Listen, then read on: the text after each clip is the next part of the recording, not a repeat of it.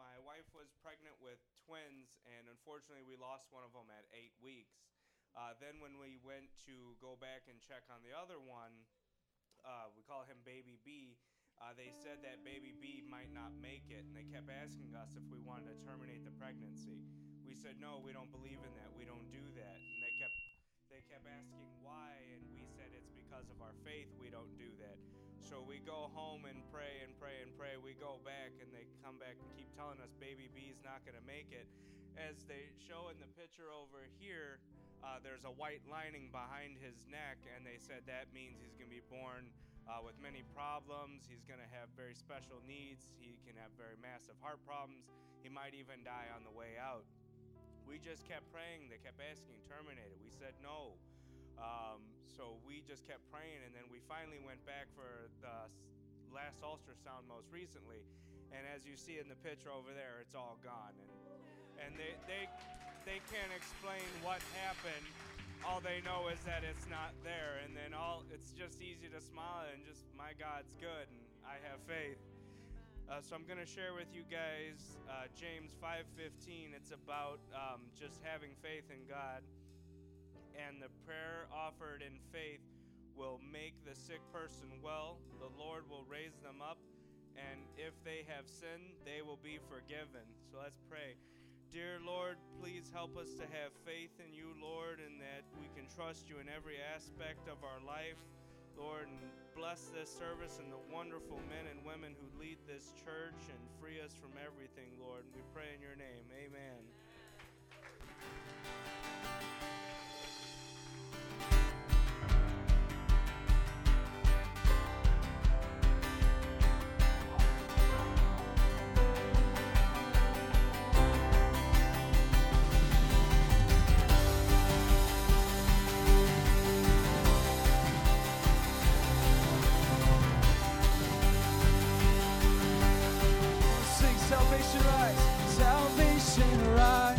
As we sing of your freedom, we leave the past behind as we look to your kingdom. We'll sing it, salvation. Will salvation rise as we sing of your freedom? We leave the past behind as we look to your kingdom. Go sing your bridge of grace. The bridge of great divide between our hearts and your glory.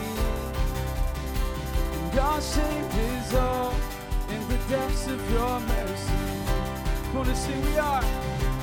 Yes, we are devoted. Whoa, oh, oh, oh, oh, oh. We are devoted to you.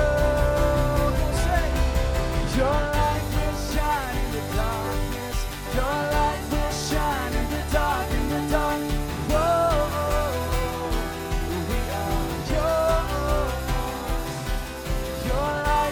Shine in the darkness.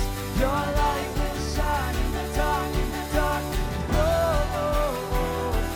We are yours. Mostly we fill the open skies with the sound of your praises. Our future lies in the hope of our Savior. Mostly we are. Yes, we are devoted. Oh, oh, oh. Are devoted to you. Your light will shine in the darkness. Your light will shine in the dark, in the dark. Whoa, we are yours. Your light will shine in the darkness. Your light will shine in the dark, in the dark. Whoa, we are yours. It's your love.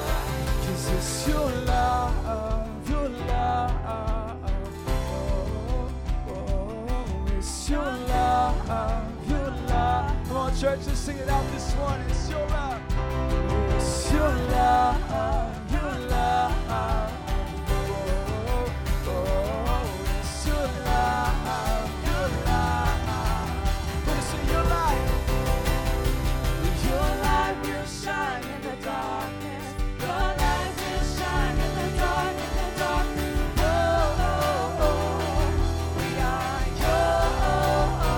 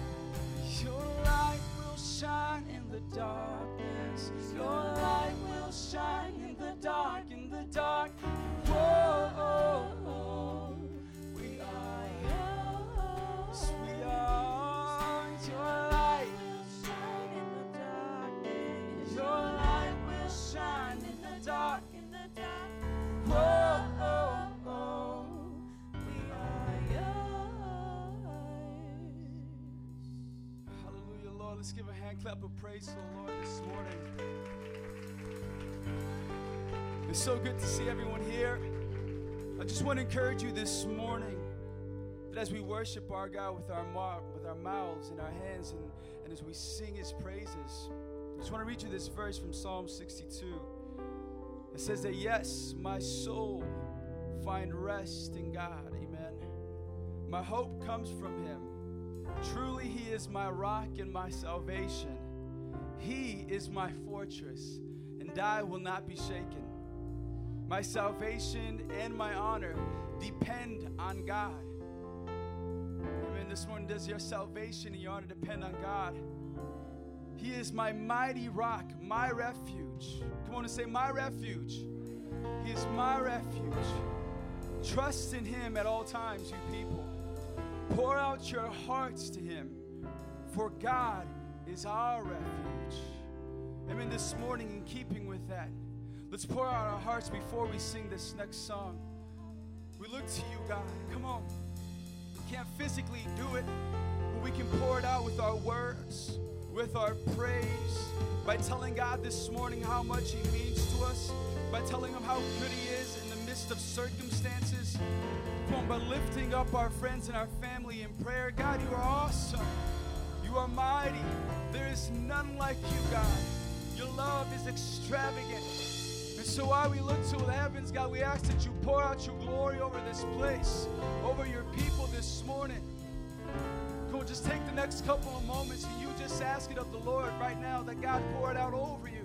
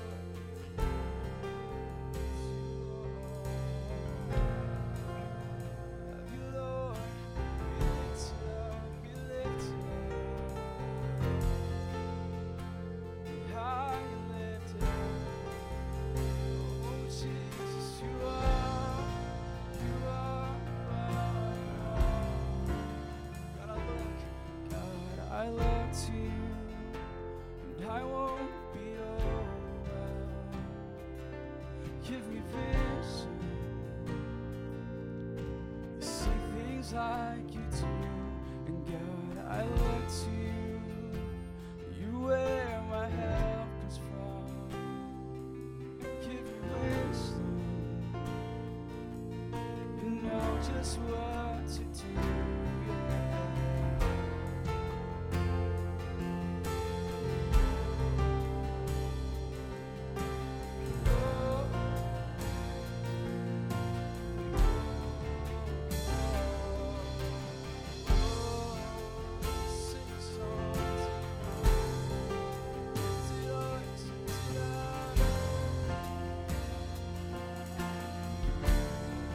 God, I look to you, and I won't be overwhelmed. Give me vision to see things like you do. God, I look to you, and you where my help is from. Give you wisdom, you know just what to do.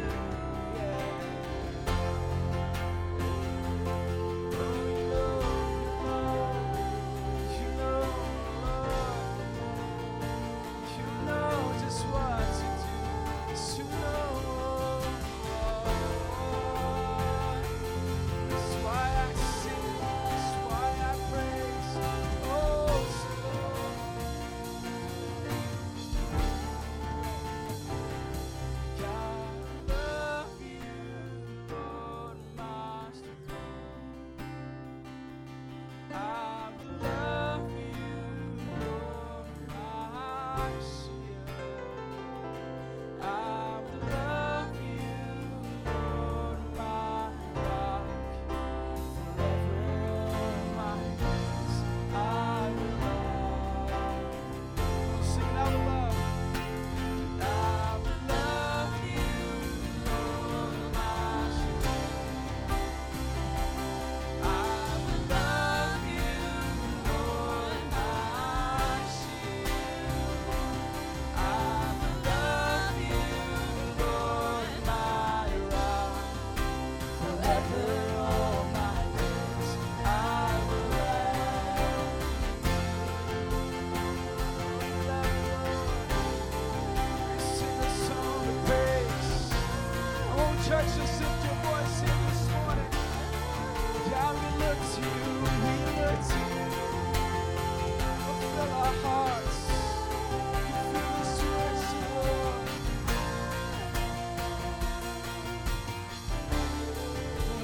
God, I look to you.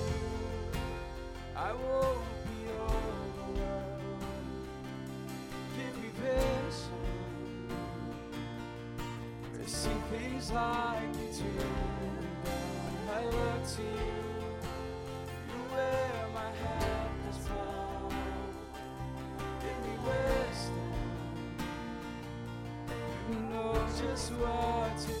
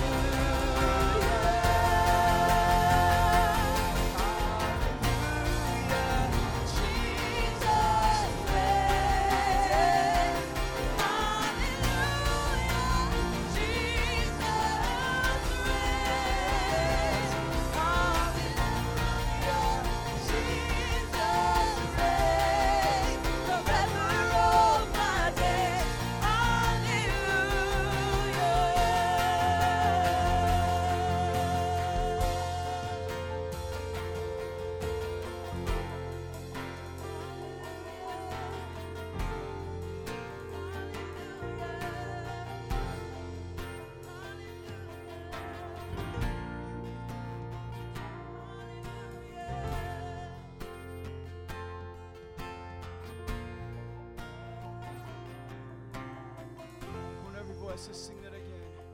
Hallelujah, Jesus reigns. Hallelujah, Jesus reigns. Hallelujah, Jesus reigns. Forever all my days.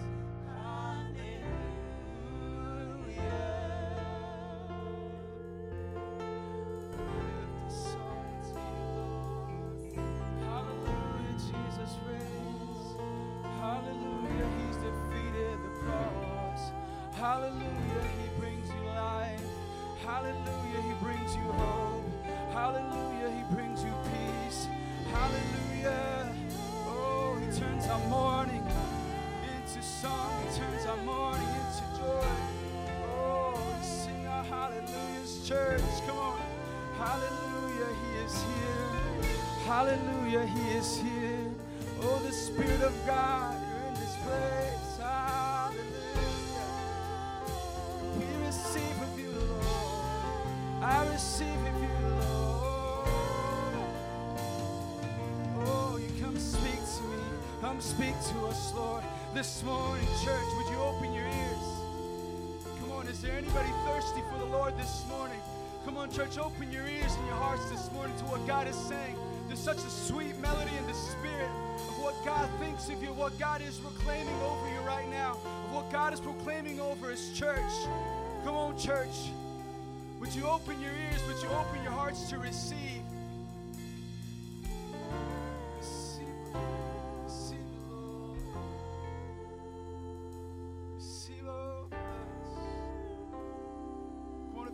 This morning in the house of the Lord, what God is speaking over you, would you share it this morning?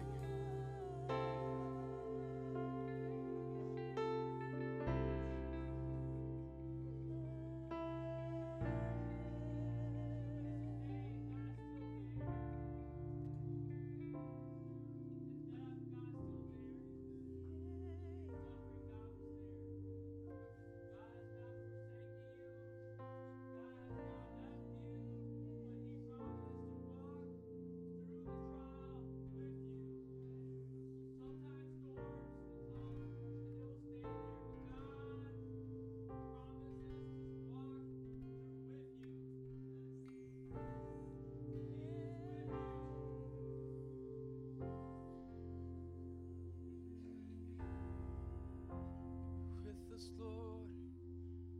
Come on, does anybody else have a word this morning?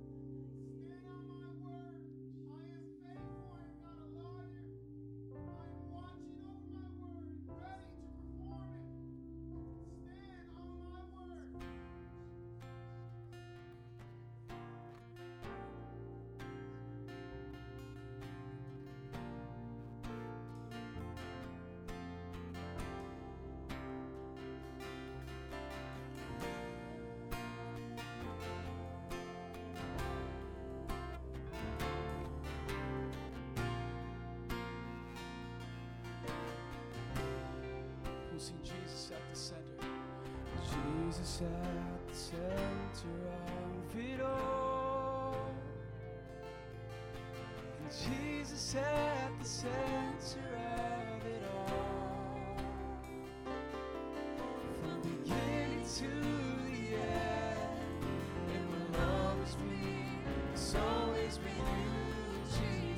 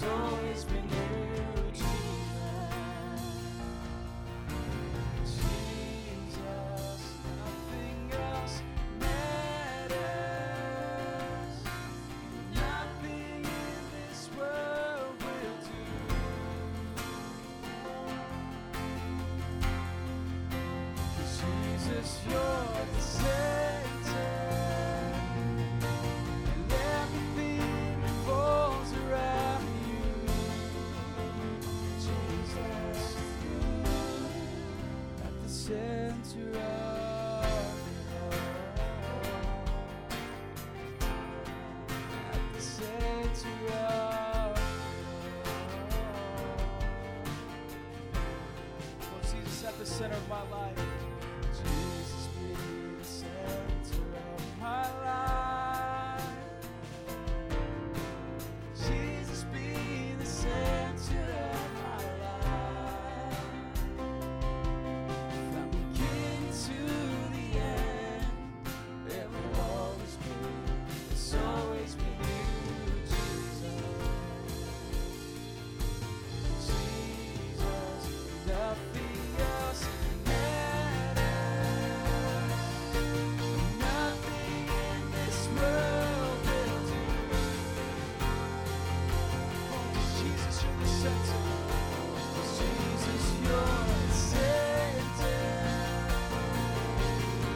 Everything revolves around you. Jesus, you at the center of it all. Oh, at the center of it all. I want to sing this part from my heart. From my heart to the heavens, Jesus be the center. It's all about you. Yes, it's all about every voice. From my heart to the heavens, Jesus be the center. It's all about you. Yes, it's all about my heart. From my heart to the heavens, Jesus be the center. It's all about you. Yes, it's all about you. From my heart to the heavens, Jesus be the center. It's all about you. Yes, it's all about you. From my heart to the heavens, Jesus be the center. It's all about you. Yes, it's all about you. From my heart to the heavens, Jesus be the center. It's all about you. Yes, it's all about you. From my heart to the heavens, Jesus be the center. It's all about you. Yes, it's all about you. From my heart to the heavens, Jesus be the center. It's all about you. Yes, it's all about you.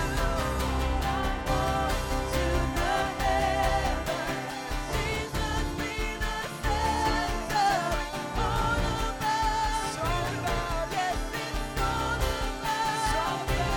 From my heart to the heavens, Jesus be the center.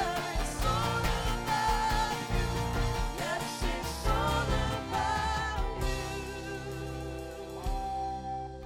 My heart to the heavens. Jesus be the center. Now, Lord, all about this is all for you. Yes, it's all about you. From my heart to the heavens, Jesus be the center. It's all about you. Yes, it's all about you. Hallelujah, Jesus. Jesus, it is all about you. Our life, oh God, our purpose here on this earth, God, it's all about you, Jesus. And we give you the glory this morning, oh God. We give you our lives fully surrendered. We offer up our worship, Jesus, because it's all about you. It's not about us. We want to glorify your name. We want to make you big. And Lord, we thank you for being such a good God. We thank you for caring about us, for creating us. Church, I want you guys to take a couple moments. I want you to think about those prophetic words that came forth, because I feel like those were so on point, so powerful. If you are in a trial today, if you are in the midst of a storm, if you're in the midst of a tribulation, a tough point, a place you've never been to before, you've never experienced this pain, you've never experienced loss or grief, whatever it is that you're going through, those two words that came forth today are for you. And if that is you, I want you to lift up your hands, because what God is saying to you is that He's with you. He's holding your hand. He's right next to you. In the midst of your storm, He's there. And He's offering you peace, and He's bringing you joy, and He's giving you strength. He's giving you wisdom. and you're not alone. And when the lies of the enemy come forth full force, God is saying, watch my word. Remember my word, because God is watching over the word that he has spoken, and he's waiting to see it fulfilled in your life. But we got to activate our faith. We got to read the word, speak the word, live the word, because if we don't believe it, it won't happen. So if this is you and you're in that storm, I want your hands to be held high today, because you got to receive your breakthrough. You got to receive your joy. And it's not something that we just hit you over the head and you get. You got to learn how to get a hold of Jesus. Because if you're not in a storm today, I promise you, you will be one day. And if you're not practicing his presence, if you're not speaking the word, you won't be ready for that storm. So I just want to encourage us as a church. He is with us at every moment of every waking hour of our day, and he's watching his word, and he wants to see it fulfilled over us. But we got to speak it. We got to believe it. We got to stand on it. We don't let fear consume our mind. We're not going to allow fear to consume our mind. He has not given us a spirit of fear, but of power, love, and a sound mind. And we're going to believe, even in our darkest moment, in our toughest times, we have to believe that he is there. We have to believe that he cares and he's watching over us. So I want us to sing this a cappella. As the band leads us out, I want us to sing this as an anthem. We're declaring this over our life. You declare this over your situation today, that Jesus is the center of your being. He is the center of your family. He is the center of your trouble, because where Jesus is, there is life, there is peace, there is joy, and it's all about him. And in the end, he gets the glory, and we get to experience him changing us from glory to glory. So if you're ready, let's lift up our hands. We're going to keep it low. I want us to sing this a cappella right now, so no instruments. Band, just lead us out with your voices. Come on. Jesus be the center. Jesus be the center of my life. From beginning to the end, it will always be. It's always been you, Jesus. Jesus. Let's sing it again. Come on. Jesus be the center of my life. And Jesus be the center of my life. From beginning to the end, it will always be. It's always been you, Jesus. Let's go to the chorus. Nothing else matters. Nothing in this world will do.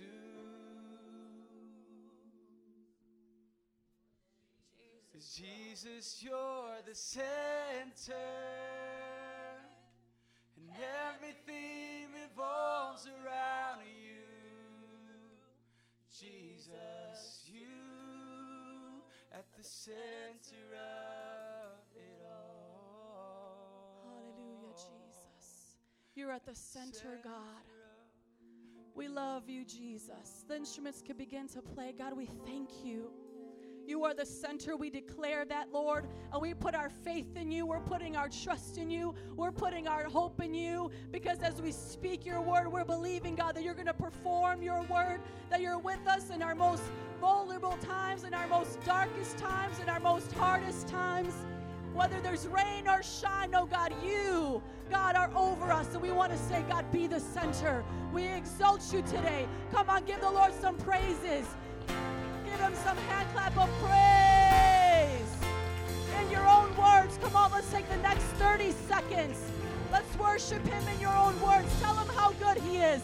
Tell him how awesome he is. Tell him how faithful he is. Tell him how good of a God he is. Come on, let's praise him. When you love somebody, you can't stop telling them how much you love them. Love on Jesus today. Come on. 30 seconds. Jesus, I love you. Jesus, you are awesome. Jesus, you are more than enough. Come on. Praise the church in your own words.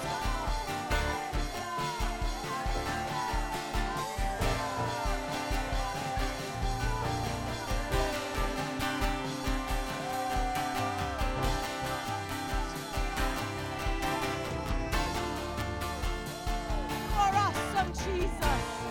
You are so good, Jesus. We thank you for your faithfulness. We thank you for your love. We thank you, Lord, that every good and perfect gift comes from above. And we give you glory, honor, and praise today. In Jesus' name, and everybody said amen. And give the Lord a hand clap of praise one more time. Hallelujah. You guys can be seated. Give your neighbor a high five or a hug. We're going to dismiss the King's Kids at this time. Thank you guys for worshiping Jesus with us today.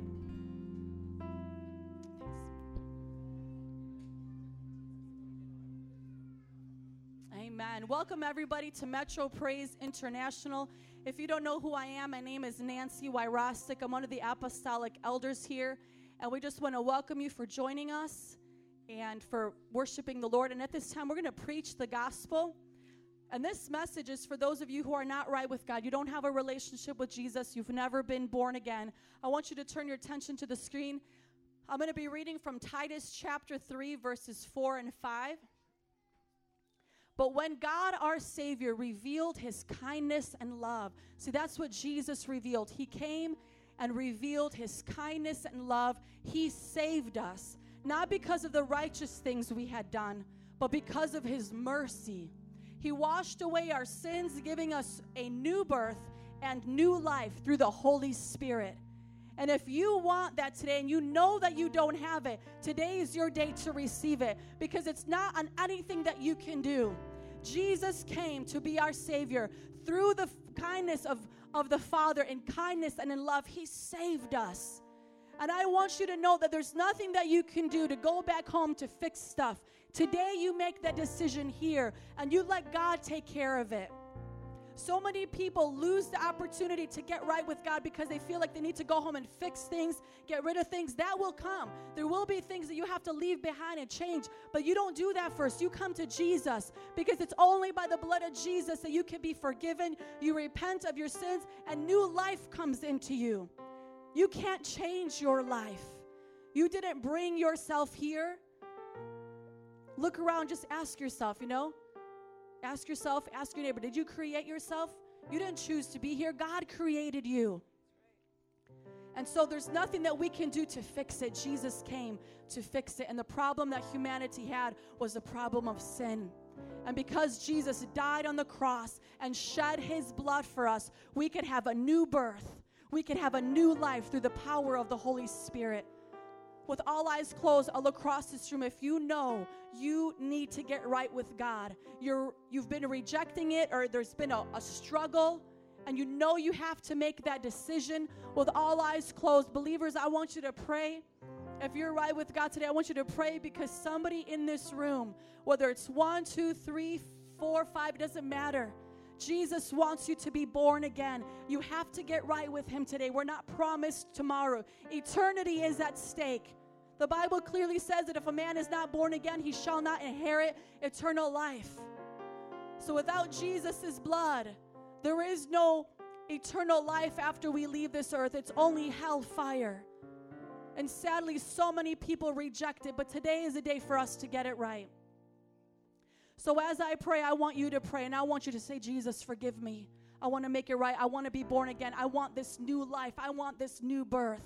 Jesus, I thank you that your word is true, that it is living and active. It is sharper than a double-edged sword, and it penetrates the dividing soul and spirit, joints and marrow. It judges the thoughts and the attitudes of our heart. And I pray that that word, God, would pierce through hearts today, that you would arrest our hearts in the spirit, that they would get right with you, that they would repent of their sin, turn from their ways. They would come and receive your mercy, oh God, that you died to give to them, so that new birth, a new life could be theirs. In Jesus' mighty name I pray. And everybody said, amen. Please stand to your feet with me. If you meant business with Jesus and you want to get right, after we take communion and during our fellowship time, we're going to have prayer workers over here, Pastor Berto and Pastor Griselda, and they're going to pray for you. As the ushers pass out the elements at this time, I want us to turn our attention towards the communion. They're going to pass it out, just pass the trays all along across toward the back. The reason why we take communion on the first Sunday of every month is because this is an ordinance that we practice in the church. And we do it to remember the Lord. We do this to remember his sacrifice for us. He died. He shed his blood. His body was beaten for us so that we could be forgiven. There was no other way to fix the problem of sin. Once sin came into humanity, the only solution was Jesus coming, the Son of God, the Son of Man, coming, taking our place. And so this is an honorable time. That's why we always want to preach the gospel to you before you partake of it so that you can be right with God. If I could please have my scripture verse up there. I want to read to you from Matthew 26 through 29 as we prepare to partake of the elements. I will pray before we take the juice and the wafer. While they were eating, Jesus took bread, and when he had given thanks, he broke it and gave it to his disciples, saying, "Take and eat. This is my body." Then he took a cup, and when he had given thanks, he gave it to them, saying, "Drink from it, all of you. This is my blood of the covenant, which is poured out for many for the forgiveness of sins. I tell you, I will not drink from this fruit of the vine from now on until that day when I drink it new with you in my Father's kingdom." Isn't that awesome? Jesus, on the night that he was betrayed, was spending time with his disciples, and he said, "Take this and eat of it, because by doing this, you're going to do this in remembrance of me until I come back." And so we are joining in that time as disciples of Christ. We are partaking of this, remembering what he did for us and doing it to honor him. So let's lift up the wafer. We're going to pray and take it as a church family together. God, we thank you for this wafer that represents your body. We thank you that you died on the cross for our sins so that we could be forgiven, so that we could be made new. We thank you that you took our punishment upon yourself. And God, we just remember your sacrifice. Let's partake of the wafer together.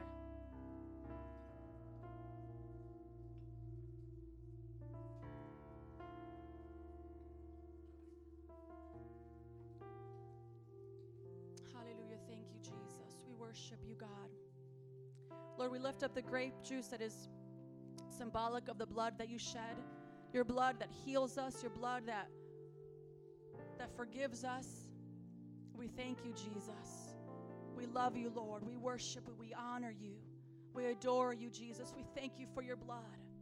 Because without the blood, we could never have eternal life. Without this blood that you shed on the cross for us, Jesus, we would not be here today. And we thank you for your sacrifice. Let's partake of the juice together.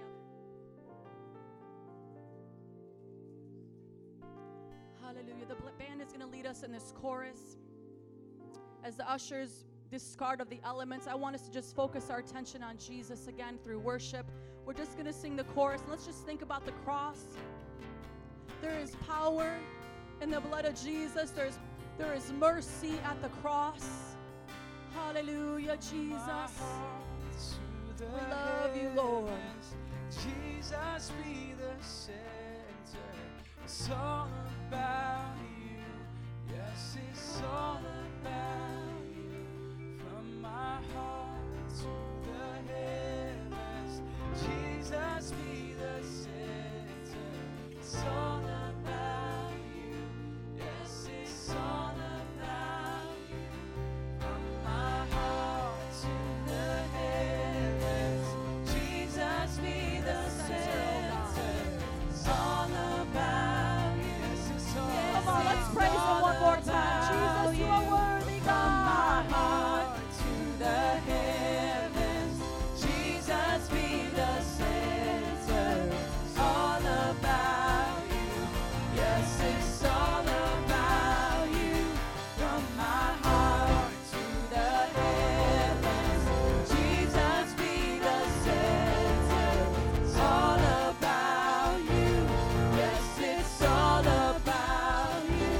From my heart to the heavens, Jesus, be the center. It's all about you.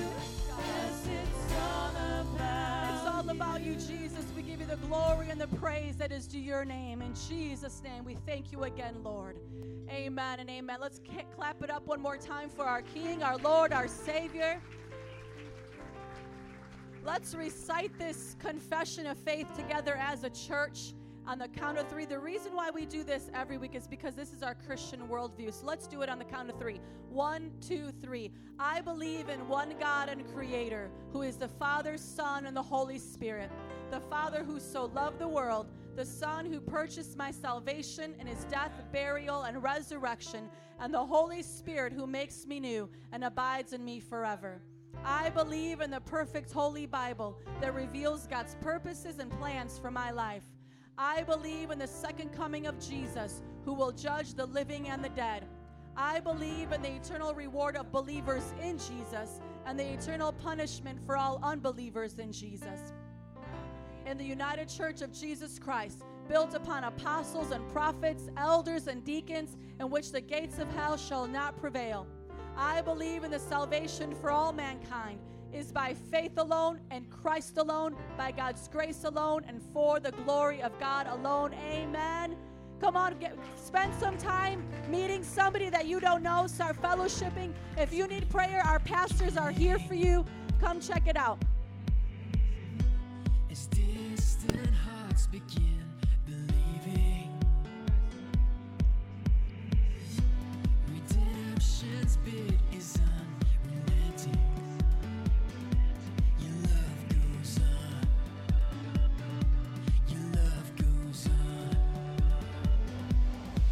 When the world gives way, carry us with your endless grace. Carry us.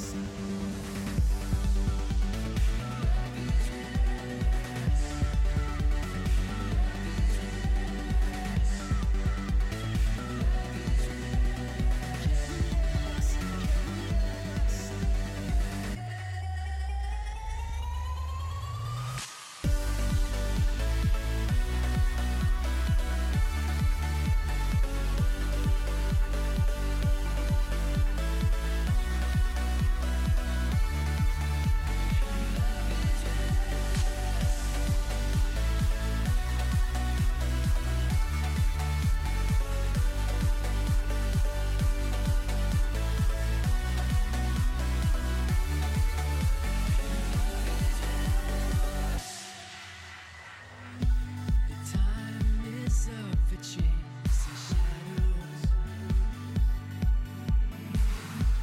You gave the world a light to follow.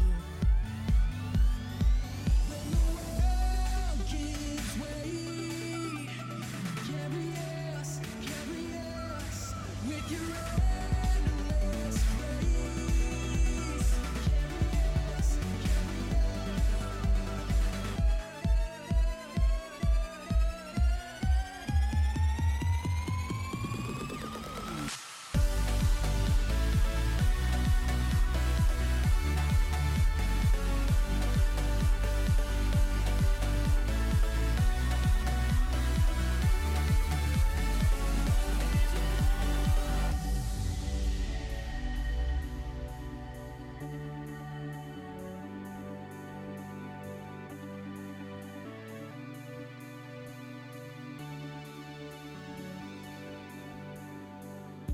Tearing through the veil of darkness, breaking every chain you set us free, fighting for the furthest heart you made.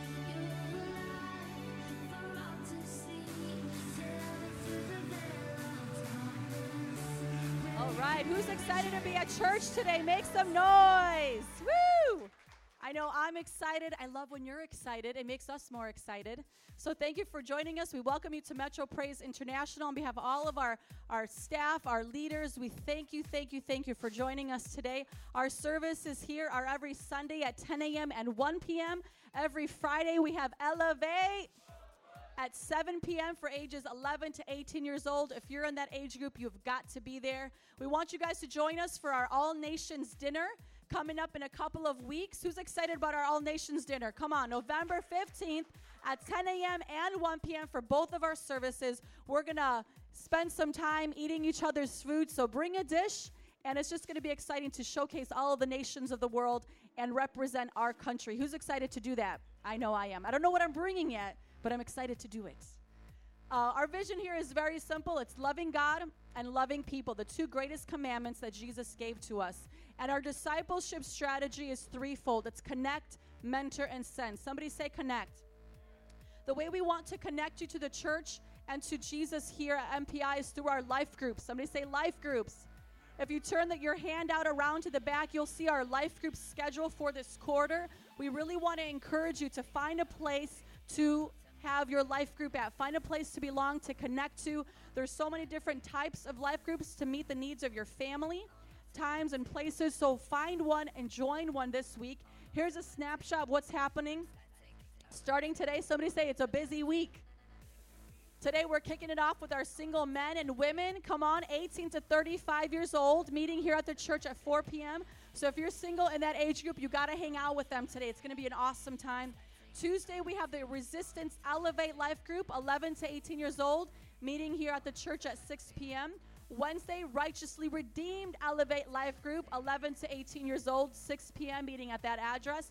Wednesday, we have our King's Kids Life Group. That's a weekly life group for infants to 11 years old every week at 6:30 here at the church. If you have children, this is where you want them to be, in the boys club, girls clubs that we have, Royal Rangers and Impact. It's a powerful time for them.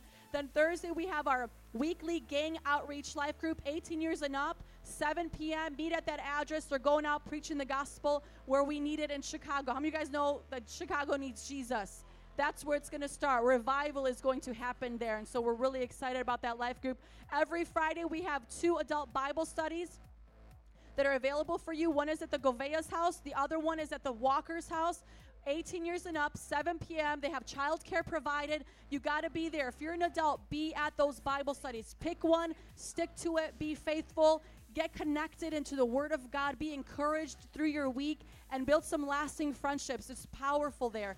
And then Saturday, we have our Ambassadors Elevate Life Group, 11 to 18 years old, 3 p.m. here at the church. And every Saturday, our evangelism meets. All ages are welcome, meeting at the church at 5 p.m. to hit the streets and to witness to people, share your faith with others. How many of you guys excited about our week? Come on, and give it up for Elevators.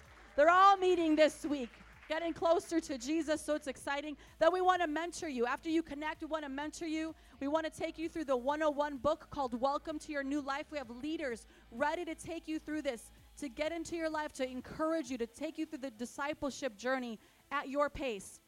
When you graduate the 101, you'll get into our 201 class, Disciples That Make Disciples, where your discipleship journey continues. You'll be trained to be a leader in the church, and then we want to send you out to continue to win souls for the Lord. And our goal is to have 100,000 disciples in Chicago with 50 churches and 500 around the world. If you believe we can do that, say amen.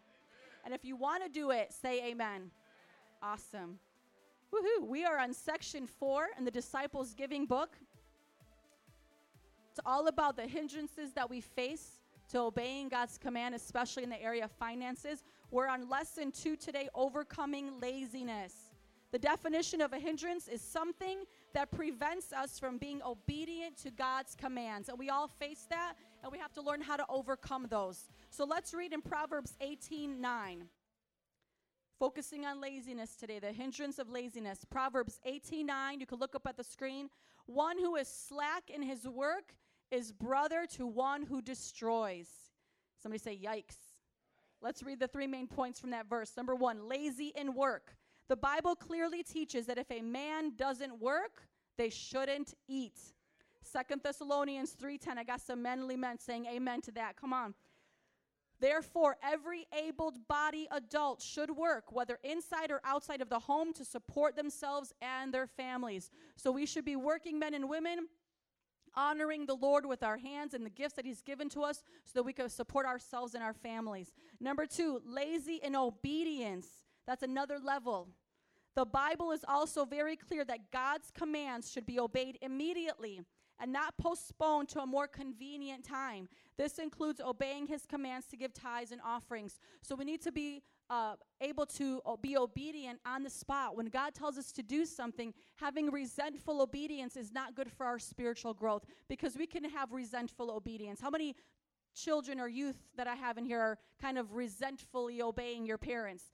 See, that's a heart issue. And so when we act like that towards God, we need to come to him and say, God, change my heart. I want to be humble. I want to obey you on the spot so I could give you glory with my life. And number 3, laziness is brother to destruction.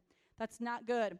If we choose to be lazy rather than hardworking and obedient to God, we will suffer destruction in this life and in the one to come. So being lazy is not a good thing. Honoring God, working hard, getting our finances in order, and obeying God in every aspect of our life allows us to live a life of fruitfulness here and then the one to come. Amen? How many of you guys excited about that? Here's a summary. Overcome laziness with hard work and obedience to God. So let's be hard workers and obedient to our Lord. And let's apply this in 3 ways. Number 1, be faithful in giving your tithes, 10% of your total income, and offerings, anything you give after your tithes. Number 2, repent if you have been lazy in your work or obedience to God. Because all that you do on your job, in your family, we all have to do it as unto the Lord. So if you're not doing it in excellence, it's not pleasing to God. And number 3, ask God to give you his strength to do all things, including your job, for his glory. You guys want to do that? If you do, let's confess this on the count of 3. 1, 2, 3. By the power of the Holy Spirit and the guidance of the Word of God, I will not be hindered by greed, laziness, unbelief, discouragement, or fatigue in my giving to God. I will overcome bitterness, impatience, pride, fear, idolatry, and live a life of obedience in my finances. If that is you, stand up with me today as we prepare to give God our best, our very, very, very best. This is an offering of praise. You know that giving your tithes is an act of worship to the Lord. So we're going to give him our tithes and offerings. Again, MPI believes that a tithe is 10% of your total income, and an offering is anything above that. That amount is between you and the Lord, and we designate that towards missions and building, and we thank you for being faithful to giving to both. We're currently in the building fund to raise the monies for the lit up sign to go across the building. We're so excited. Let's keep on giving. Let's stay faithful, because when we do it together, it works. Amen? How many of you guys excited to be a part of a team, a church that loves to work together, live life together, and do it for his glory? Come on, we want to win a city. We want to win nations together. We're not called to do it alone. We have 2 convenient ways for you to give or purchase items that we have in the church using your credit or debit card as well. We want to be very generous with making that convenient for you. So number 1 way is online. At our easy-to-use website, and another one is in the back with either me or Pastor Griselda. If you have any questions about that, you can see us after service. Let's recite this together. Luke 6:38. Jesus said, "Give, and it will be given to you. For with the measure you use, it will be measured to you." Let's pray. God, we thank you so much for your generosity to our lives. We thank you for your faithfulness to us. And we, in turn, God, will be faithful to you as we obey your commands, God, to give you the tithe, to give you the offering. We love you, Lord. Let this be a pleasing aroma to you. Let it be an act of worship unto you as we trust that you are going to meet our needs according to your glorious riches in Christ Jesus. May this act of service, this gift, meet the needs of the people. Let us win Chicago for you and all the nations of the world. And everybody said, amen and amen. Thank you for your generosity. We thank you so much. Please come forward as you give. You are God and I have found that your love is all around, bringing peace, bringing joy. Let the heavens resound of your love, of your grace, of your glorious name. You are here, you are near, you make all things clear. You are God and I have found that your love is all around, bringing peace, bringing joy. Let the heavens resound of your love, of your grace, of your glory.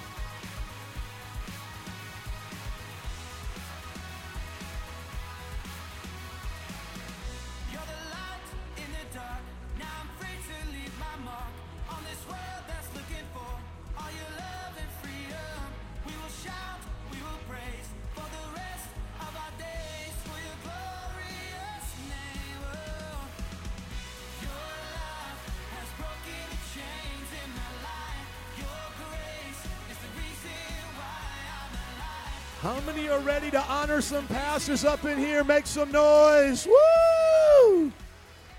Good to have you guys here this morning. I'm your friendly neighborhood senior pastor, the one that has to lead this funky bunch. But I'll tell you what, they're so amazing. October was Pastor Appreciation. The pastors that I worked with, they surprised me, blessed me in a staff meeting, blessed my wife with roses, flowers, chocolates. We're still eating all that, with gift cards to massages and restaurants. Isn't it good to be a pastor? Can I get an amen? Don't y'all hate? Celebrate, amen? Y'all got some good jobs too, right? Y'all like, anybody like their job? Okay, about half of y'all. We're praying for the other half. But we are going to honor our pastors today as they come. Would you just give them a great round of applause? Pastors Berto and Griselda, would you come? We love you guys so much. We want to honor them. These are our campus pastors for our first service. Griselda is our administrator. They do the marriage counseling. They make sure the whole service is running great. We're giving them some shekels and a thank you note. We appreciate you guys so much. Give it up for them one more time. The Goiveyas. Let's give it up for Pastor Jared and Sue Ellen, our children's pastor and 201 discipler and evangelist. Some of these pastors have been with me for so long, I even remember when they were single, ready to mingle. So Pastor Susie, she leads our King's Kids there on Sunday and on Wednesday. She was not able to come because of a health issue last Wednesday, but her team led it for like the Harvest Fest, you know, like an alternative to Halloween. Her team had 132 people here last Wednesday. Let's give it up for Pastor Susie. And Jared, he leads our Sunday morning 201 class. He's also going to be a professor in this next semester at the Bible College, and he leads Saturday evangelism. Let's give it up for Sue Ellen and Jared Walker. Love you guys. We got to give it up for our youth pastors, Elevate, Pastors Ellie and Leilani Hernandez. You guys are so awesome. They just did a big outreach Friday, so check this out. Wednesday, 132 for the kids program. They did a play for the youth program Friday night. Kids could have wore their costumes, whatever, but there was a big heaven or hell play called No Exit. They had 92 people here. Give it up for Jesus. Not only is Pastor Ellie our youth pastor, but he's also leading the college, the Bible College. We have a cohort with SUM. He is the cohort advisor with his awesome wife here, Leilani. She came to our second youth service 10 years ago, and now she is a youth pastor with her husband. Give it up for the Hernandezes. We love you guys. And last but not least, our single mom whisperer, Pastor Lauren Scienski, ski. We love you so much.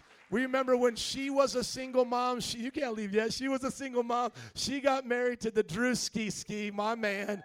And now they're living the dream. The single moms is blowing up. And you know the next thing that she's working on right now, we're putting it all together, is an entire Good Samaritan packet. We have a Good Samaritan page where people are giving away things on Facebook. Check it out. It's where you don't have to go to a garage sale. Give it away for free, and it's mutual. But we're setting this up for the whole community. Housing, job training, people coming out of jail, needing to get back into the workforce. This entire thing is going to be running through Pastor Lauren Scienski. Give it up for her.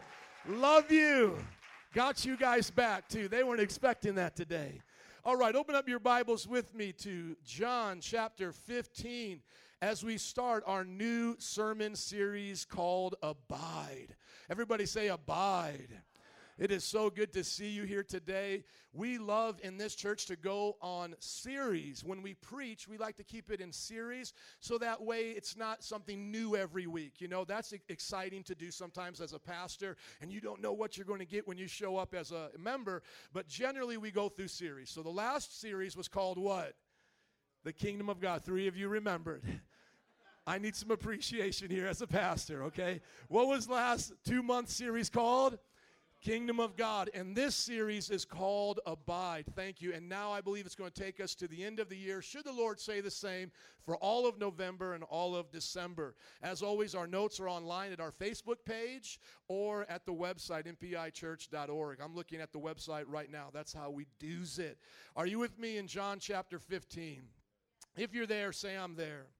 So we are going to look at this series, and everybody is going to learn it new. So if you are the first-time visitor today, good to have you here. Or if you've been coming with us regularly, you are at the beginning of the series. So we all start at the same level. If you ever miss a week, you can always go back online, just like how I am right now on the website, and you can look here for where it says the series. You see, we have that right there, and you can click on that, and you'll be able to click on the other messages in that same Abide series. But let's listen to Jesus, because Jesus is the one that gave us this idea of abiding. Now, this word abide is going to be said 10 times in these 10 verses. So everybody say abide. Thank you. Now, every time you see the word abide, I want you to shout it out with me, okay? We don't have to read this whole passage out loud together, but whenever you see that word abide, it's going to be 10 times in this passage. Say it with me. Here it is, starting in chapter 15, verse 1. I am the true vine. My Father is the vine dresser. Every branch in me that does not bear fruit, he takes away, and every branch that bears fruit, he prunes, that it may bear more fruit. You are already clean because of the word which I have spoken to you. Abide in me, and I in you. As the branch cannot bear fruit of itself unless it abides in the vine, neither can you unless you abide in me. You guys are doing awesome. Let's keep going to verse 5 and onward. I am the vine, you are the branches. He who abides in me and I in him bears much fruit, for without me you can do nothing. If anyone does not abide in me, he is cast out as a branch and is withered, and they gather them and throw them into the fire, and they are burned. If you abide in me and my words abide in you, you will ask what you desire, and it shall be done for you. By this my Father is glorified, that you bear much fruit, so you will be my disciples. And here these last two verses in 9 and 10. As the Father loved me, I also have loved you. Abide in my love. If you keep my commandments, you will abide in my love, just as I have kept my Father's commandments and abide in his love. Isn't that awesome?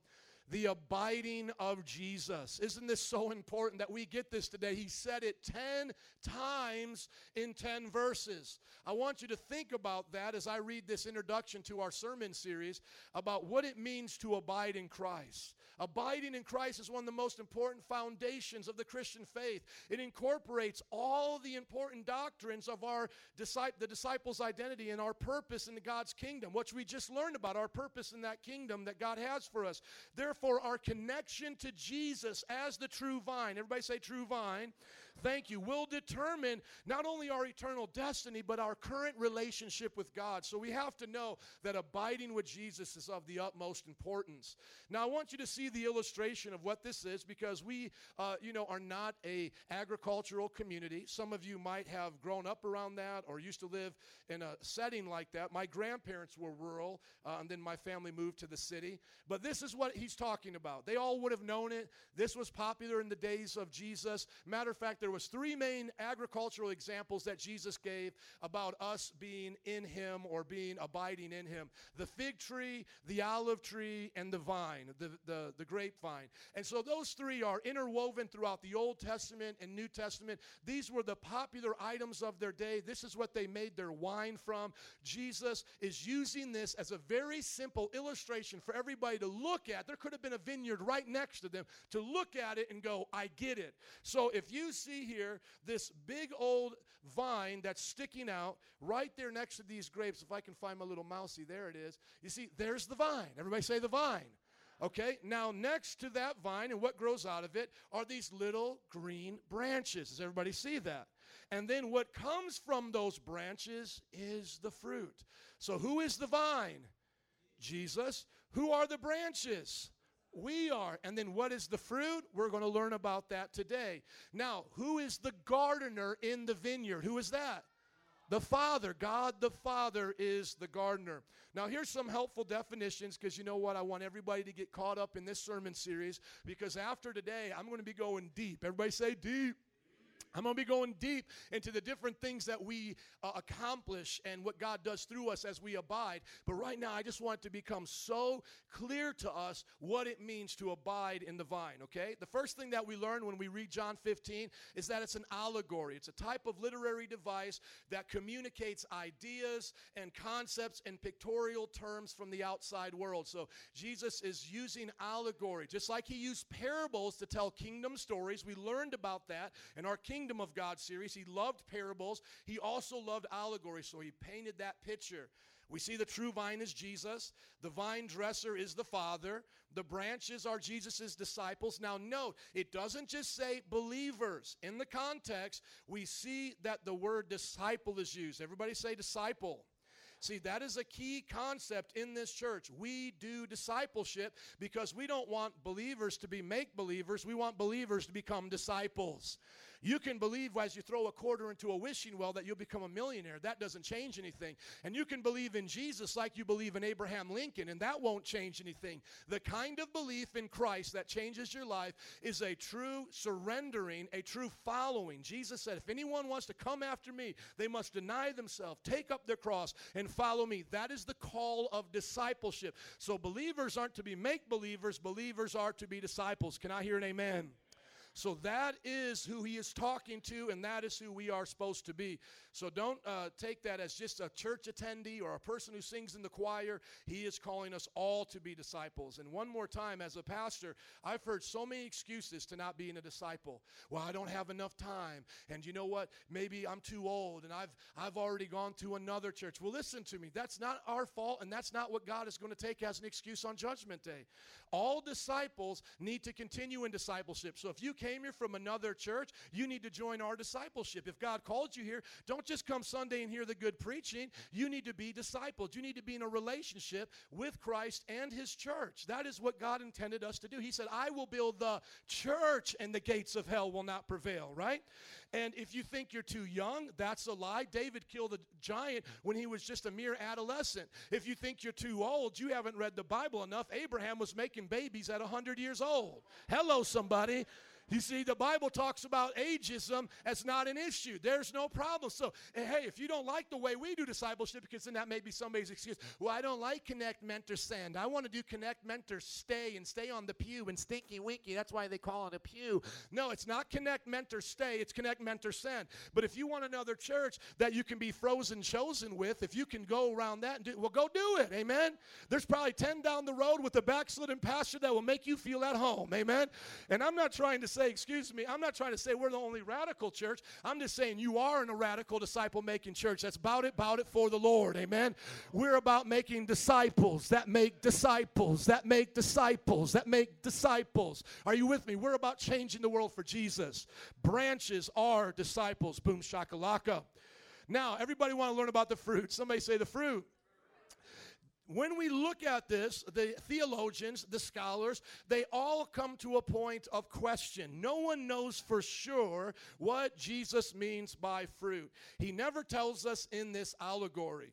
So when you look at the allegory here, Jesus says, abide in me and I'll abide in you. And he starts talking about bearing much fruit, like here in verse 8, that my Father is glorified when you bear much fruit. And then he says further up as well, that you cannot bear fruit without him, but if you abide in him, you bear fruit. And then he says that he prunes us to bear much fruit. How many have felt some pruning in your life before? We're going to talk about that in just a moment, but here's the thing.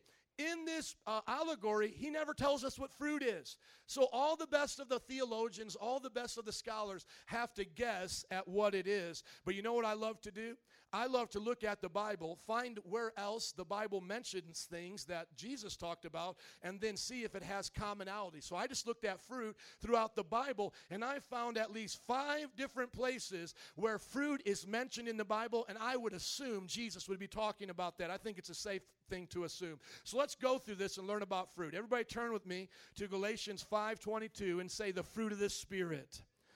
Amen. That's the first thing that I think Jesus is talking about, that he, as we abide in him, he will give us the fruit of the Spirit. Galatians 5, starting in verse 22. We learn about the deeds of the flesh from Paul in those prior verses, the things we shouldn't do. Look at your neighbor and say, don't be naughty.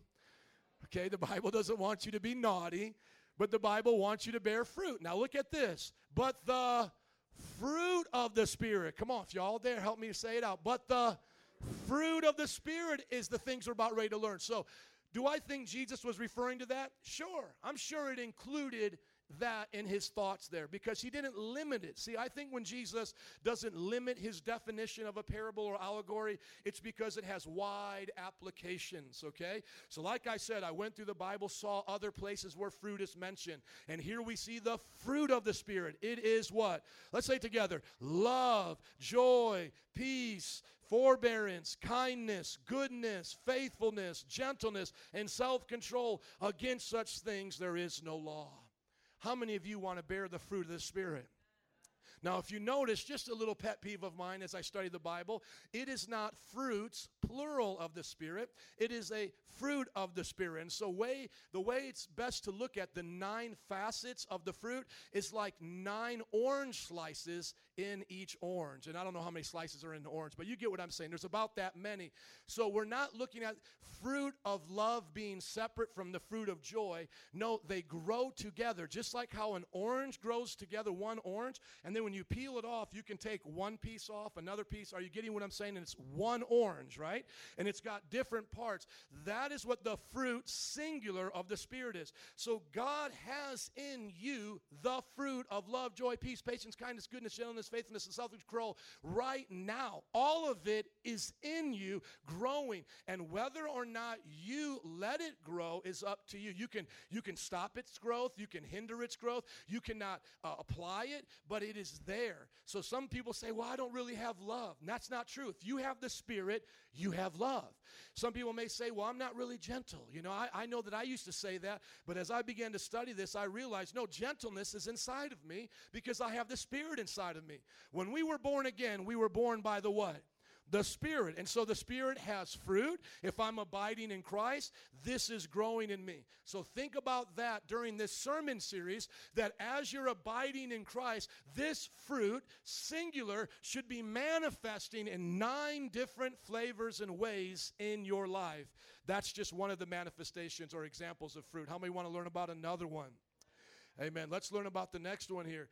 We see that means success in ministry. Go to Colossians chapter 1, verse 6. How many people here actually want to see others get saved? That it's not just about your 4 and no more, right? It's not about your 4 and no more. You want to see others get saved. Well, look at how the Bible uses the term fruit here in the book of Colossians. Go to another writing of Paul, Colossians chapter 1, verse 6. We'll actually just pop up here to verse, catch him at the beginning of his sentence. Here we go. Start in verse 3.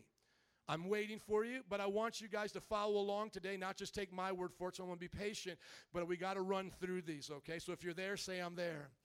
Great. We always thank God, the Father of our Lord Jesus Christ, when we pray for you, because we have heard of your faith in Christ Jesus and of the love you have for all God's people. See, that's a pastoral prayer. When I think of your faith, I'm brought joy. When I think of your love, I'm brought joy. That's what Paul is saying there. It says, and the faith and love that spring from the hope stored up in heaven for you, about which you have already heard in the true message of the gospel. How many believe the true message of the gospel? Amen. Now look at this. That true message of the gospel that has come to you in the same way. The gospel is bearing what? The gospel is bearing what? Fruit and growing throughout the whole world, just as it has been doing among you since the day you heard it and truly understood God's what?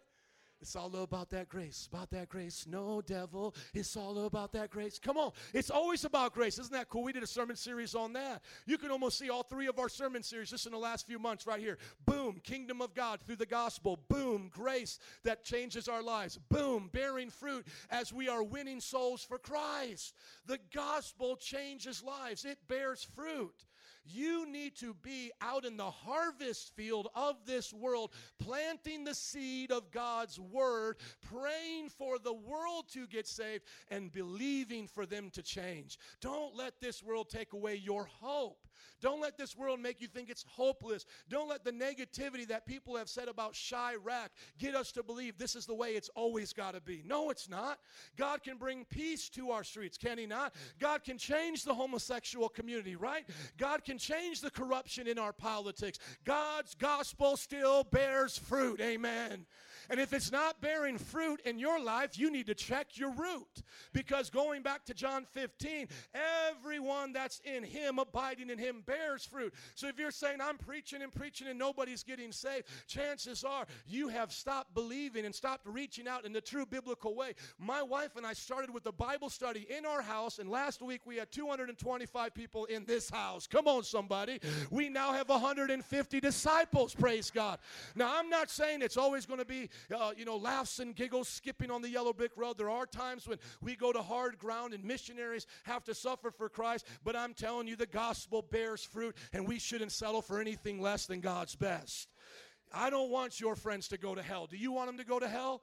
There's a real part of this John 15 that's scary. Branches that don't bear fruit get cut off and thrown into the fire. That should not be okay with us. So let's believe God for the gospel to bear fruit. Can I get an amen? Amen. Here now we see that there's another aspect, good works. Let's turn to Colossians 1:10. I have other references there in Matthew about Jesus talking about good works, but turn to Colossians 1:10, a few verses down from where we've already been in Colossians, and you'll see that not only does fruit represent the lives that are being changed through the gospel, but it also represents our morality. People should be able to pick the fruit of patience off of your life.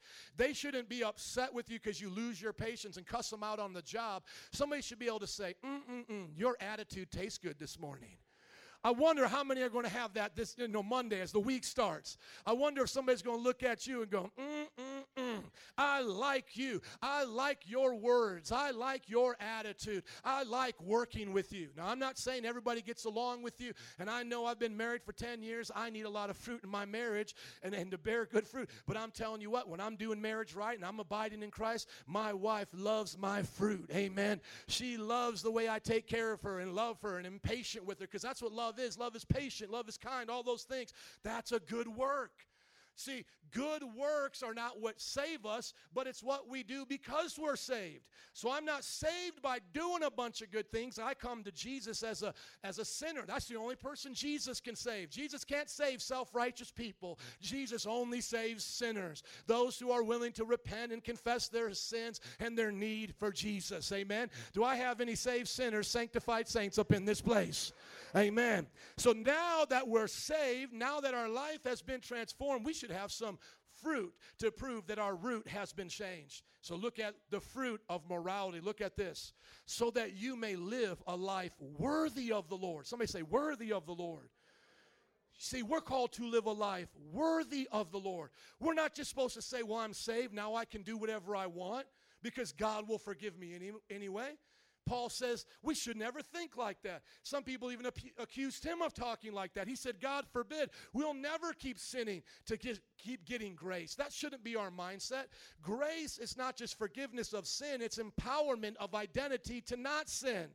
I'm not who I used to be. Why would I want to go back to doing what I used to do? Grace tells me I am who Christ says I am. I'm the righteousness of God in him. I can do all things through him, praise God. And I'm holy because he's holy. Praise God. Can I get an amen on that? I mean, if you want to stay busted and disgusted, that's up to you. But I want to live the holy life. I want to live a righteous life. And living a holy, righteous life is not just women not cutting their hair or not wearing makeup and all of us looking like we've sucked on lemon. I'm so religious. No, it's living a joyful, full of the Holy Spirit, purpose-filled life. So that you may live a life worthy of the Lord. Somebody say, so that I might live a life worthy of the Lord and please him in every way. Come on, somebody say, I want to please him in every way. Somebody say, bearing fruit in every good work, growing in the knowledge of God. Praise God, being strengthened with all power according to his glorious might, so that you may have great endurance and patience, and giving joyful thanks to the Lord, who has qualified you to share in the inheritance of his holy people in the kingdom of light. The fruit that I believe Jesus was also talking about in John 15 is the fruit of good works. We should be living a life worthy of the Lord. My marriage shouldn't be like the Kardashians' marriage. Amen. How many are glad I'm not coming out as a woman today? Amen. Come on. My life shouldn't be like what it's on TV. I want to be like the holy people of the Bible. Amen. And all of the lies this world tells us that you have to give into pornography, men, to be sexually satisfied. Let me tell you, so that's a devil's lie. You'll never be satisfied. It's an empty hole of lust, and you'll never fill it. Fall in love with your wife. Fall in love with her, and she will satisfy you all the days of your life. It won't be based on what you guys do in the bedroom. It will be based on how you fill each other's heart. And that time you spend there will be a heavenly experience. Trust me. God takes care of both the physical and the spiritual needs. Can I get an amen? But walking worthy is not something we do of ourselves. He says He gives us the power. He strengthens us to do it. We're abiding in that vine, and He is giving us the power and the energy to bring forth that fruit. You can't go next to a vine and put a little, what do they have in the doctors with those things they hear the heartbeat with? A stethoscope. Stethoscope. Yeah. By the way, you got to pray for me. I got my doctoral classes tomorrow, and I'm already mispronouncing words, so just pray for me. The stethoscope. You're not going to be able to go to that vine and put it on there and then hear the branch going, I'm trying so hard. I'm trying so hard. I'm trying so hard. Come on, grape. Come on, I need your help, grape. I need you. Help me. Nah. Boom. And then a grape pops out. No, as that branch abides. Everybody say abides. As it abides to the branch, it gets the life force of the branch. As we are plugged into Jesus, we get the power that comes from Jesus. The power to overcome temptation. The power to obey God and disobey this world. Come on, somebody say amen. You don't have to be like the world. You can say no. How many believe that God has prosperity for us? Oh, man, one of the first scriptures I ever learned in the Bible was Psalms chapter 1. Turn there with me quickly, please. Blessed is the man who does not walk in the counsel of the wicked, stand in the way of the sinner, or sit in the seat of the mocker. But his delight is upon the law of the Lord, and on His law does he meditate day and night. He or she is like a tree planted by the streams of water, which yield their fruit in season, and their leaf does not wither. Whatever they do prospers. Woo! I'm excited about prosperity. I'm not talking about wasting money at the club, making it rain, throwing out your money to live worldly. I'm talking about biblical prosperity. You know what biblical prosperity is? More than enough. Just more than enough. You can pay your bills. You got some left over for an inheritance for your kids or savings. More than enough so you can be generous with people in your life. I've been to India, and I've seen God prosper them as they live in villages. Why? They had enough rice for them and enough to share with somebody else. That's prosperity, baby. But I believe that all of us here, if we tap into that vine, we can see God bless us in our ways. Look at that verse 3, Psalms 1. That person, this blessed person that I was just quoting that scripture, that one who does not stay in step with the wicked or stand in the way of the sinner or sit in the company of the mocker, that person, everybody say that person, is like a tree planted by streams of water. Praise God. It's not, your prosperity is not based upon an economy. It's not based upon politicians. It's based upon the source of God, and that never changes. As I've told these stories before here, I'll tell it again. My dad was a businessman. Some of his businesses worked. Some of his businesses didn't work. And those were hard times. Yes, it's true. We go through life and there is pruning. Bible talks about that. But he was always tapped in to the stream of living water. I want to encourage you today. Tap into that stream. Relocate if you got to. Do whatever you got to do. But stay in that stream because there is prosperity, life flowing to you. That person is like a tree planted by the streams of water, which yield its fruit in season, whose leaf does not wither. Whatever, come on, somebody say, whatever they do prospers. You see, there is a prosperity in the kingdom of God. I know some of you and I, we've had failures in our life. I've had to lose a church building before. You've heard that story. You might have had to go through failures in life. God uses them, but I don't want you to give up because everything that goes on in your life, God is using for your good. God says He works all things together. Come on, he works all things together. Sometimes all your hardest tests are going to be your greatest testimonies. The mess that you're in becomes your message. Amen. You look at people now, you come to my house now, you're like, Pastor, moving on up, look at you, man, to the suburbs, blah, blah, blah. You look at me and you might say, oh, look at him. Listen, you don't know, I started in a little old apartment. You don't know the glory till you know the story, baby. And some people are like, well, why has it got to be the suburbs? Well, the only reason is I just needed more bang for the buck. Amen. I got 4 kids. I got a tribe I'm raising. Amen. Some people will spend the same amount I do on rent for like what do they call that? Not a condo, but what's the 1 bedroom? A studio next to the lake. I don't want to spend all my G's for a studio next to the lake. I want a backyard. Are you guys listening to me? But I'll tell you what, you don't know the glory unless you know the story. We all look at people now that are successful, even the ones like we don't like. Let's say you don't like Trump, but you don't know his story. His dad loaned him $1 million. He turned it into $10 billion. You can hate the man, but you can't hate the game. You know what I'm saying? You got to respect the game. You know what I'm talking about. And how many are happy right now to watch the Mets get spanked right now? A lot of Cubs fans watching the Mets getting spanked. The Royals are spanking them. But you know what? You got to respect them because they spanked us, right? So you know the idea is God wants to prosper his people, not so that we can be peacocks, not that we can misuse it, that we can change the world. I would rather you have $1 million than Lil Wayne the rapper having $1 million. I would rather have you make $10 million a year than this basketball star who OD'd on drugs in a prostitute house. Hello, somebody.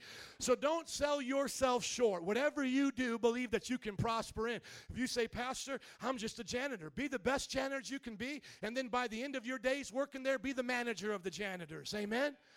Have you ever seen Undercover Boss? Bosses love hard workers in every field that they're in. And it doesn't matter. You do this well, you will prosper. God is on your side. Somebody say, help me, Jesus. The next thing we learn about the fruit is wisdom. Everybody say wisdom. You got to talk like that. Go to Proverbs chapter 10, verse 31 to learn about wisdom. Wisdom. Wisdom is the proper application of knowledge. How many want to have the fruit of wisdom? How many are like Mr. T, you pity the fool? How many are you just like, man, I pity the fool?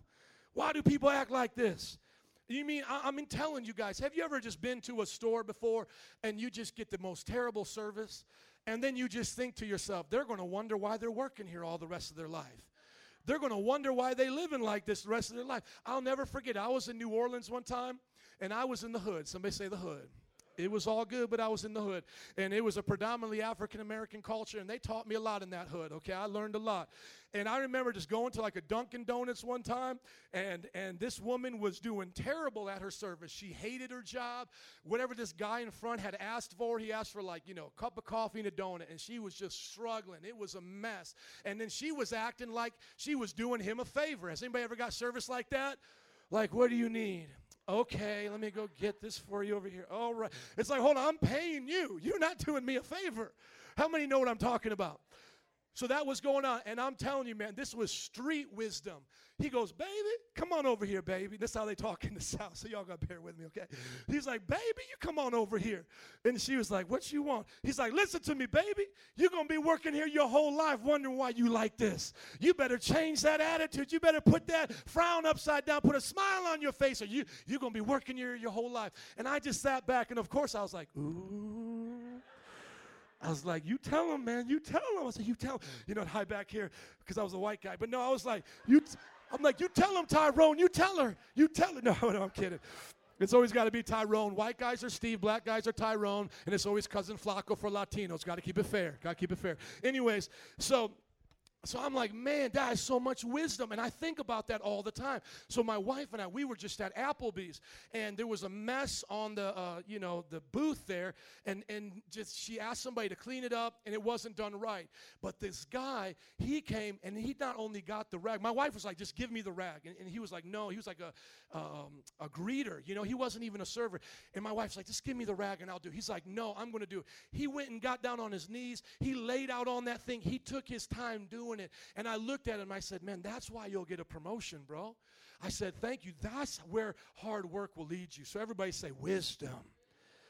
Amen. Let me see if I can get this thing to move here. Can I get you to say wisdom? Okay, Proverbs 10:31. Who's got Proverbs 10:31 open up right in front of them? You got it? Come on, read it out, brother. From the mouth of the righteous comes the fruit of wisdom, but a perverse tongue will be silenced. Somebody say amen. Out of our mouths should come wisdom. We should have wisdom, not a perverse tongue. How many know the difference between wisdom and a perverse tongue? How many are tired of perverse tongues in media right now? I don't usually do promotion for products, but I'll just turn you guys on to this. There's a program or an online internet site called VidAngel. You can stream your movies without pornography, without vulgarity, and these types of things. Because I'm telling you, our world is getting so sick and twisted, man. You can't even watch a comedy anymore without them saying the F word, taking the Lord's name in vain. I mean, literally, I was watching a PG-13 movie, and it just shocked me. I can't even remember what it was, but they said the F word in a PG-13 movie, and I'm like, what has our world become? Just in 50 years, look how we've traded wisdom for folly. And now ask yourself, are we better off as a culture because we talk like this? Are we better off as a culture because we think like this? And I know, as a lot of times people ask me, they say, Pastor, what do you think about homosexuality? Well, I think it's a sin like anything else, you know. I love homosexuals. You know, I don't have anything against them, but it's a sin, and the best thing I can do for them is help them to get saved, amen? And you say, well, what if they were born that way? Well, I was born angry, lusting after lots of women, and I got born again, and Jesus changed my heart. So if you were born a sinner, get born again a saint, that's kind of how it works, amen? And they're like, well, what if that don't work? Well, you tried the wrong thing then, amen? I'm not talking about religion. I'm talking about getting really born again, because that changes things. How many have been changed? How many could say, I know I've been changed? Amen. So we look at our world, and we need wisdom. The mouth of the righteous comes the fruit of wisdom. Wisdom comes off of their tongue. They are the ones that others look to. They are the people that are leaders in their families, leaders in their community. I don't know about you, but there are people in my life that look to me for answers. My children look to me for answers. My wife looks to me for answers. On the job, here at the church, people look to me for answers. I would guarantee and pretty much assume all of you are in those kind of places right now. You either have siblings, family, children, a job, something, a place where you can be planted and bring forth that wisdom. Look at verse 32. The lips of the righteous know what finds favor, but the mouth of the wicked only what is perverse. I still believe, even in this wicked world, that people still prefer the mouth of wisdom. They may not always do it. I'm not telling you it's going to be easy. You may sometimes feel like you are in the crazy house and the patients have taken over. You know what I'm saying? You may look around on your job and feel like you are in the Wizard of Oz. No one has a brain. No one has a heart. Whatever the other one didn't have, you're just like, if they could only have a heart, only have a brain, we could get something done here, right? But I'm telling you, God planted you there to be an example. So get secure in your place of where God has planted you, and understand your wisdom is not dependent upon their folly. As I've said it before, they can go to hell, you can go to heaven, amen? You can be sitting next to someone that says, I'll go to hell. You can still go to heaven. You can receive the best of God while people are jacked up going around the mountain 100 times. It's up to you. Be the one that stays with the vine. Can I hear an amen? Thank you. As we look to this passage now, we hopefully have some applications of what we believe those fruits are. Just in review, the Bible says that there is a true vine. His name is Jesus. He is the only way, the truth, and the life to the Father. No one comes to the Father except by Him. Amen? There are branches. Those are the disciples of Jesus. These are the ones who take Jesus' word seriously. They're not sitting around making excuses trying to get out of it. They're not trying to see how close to hell they can get and still go to heaven. They're trying to see how close they can get to heaven and still be on this earth. Amen? That's what God is looking for. And the fruit that we are to be bearing, I believe, can apply to the fruit of the Spirit. If you want these things, when I say them, can you say amen? Fruit of the Spirit? You want that? Success in ministry, good works, prosperity, and wisdom. Amen. I want all of those things as well. And then we see that the journey we're going to take, which I know is going to be an important part of this sermon series, is number 6, is that pruning. You know, Jesus does not spare us from discipline. As a matter of fact, in Hebrews, he teaches us that he disciplines us because he loves us. I'll use the word bastard because it's used in the King James and we'll understand it more clearly. He says that the bastard child has no discipline. the child where the father has abandoned them. And God have mercy on fathers who have done that. If you've done that, Father, repent today and come home to your children. Start by giving whatever you can in your time and your resources. Can I hear an amen? We believe in that. But the bastard child, the one who's been abandoned by his father, has no fatherly discipline. And trust me, listen to me, everybody look up at me as I talk from the heart.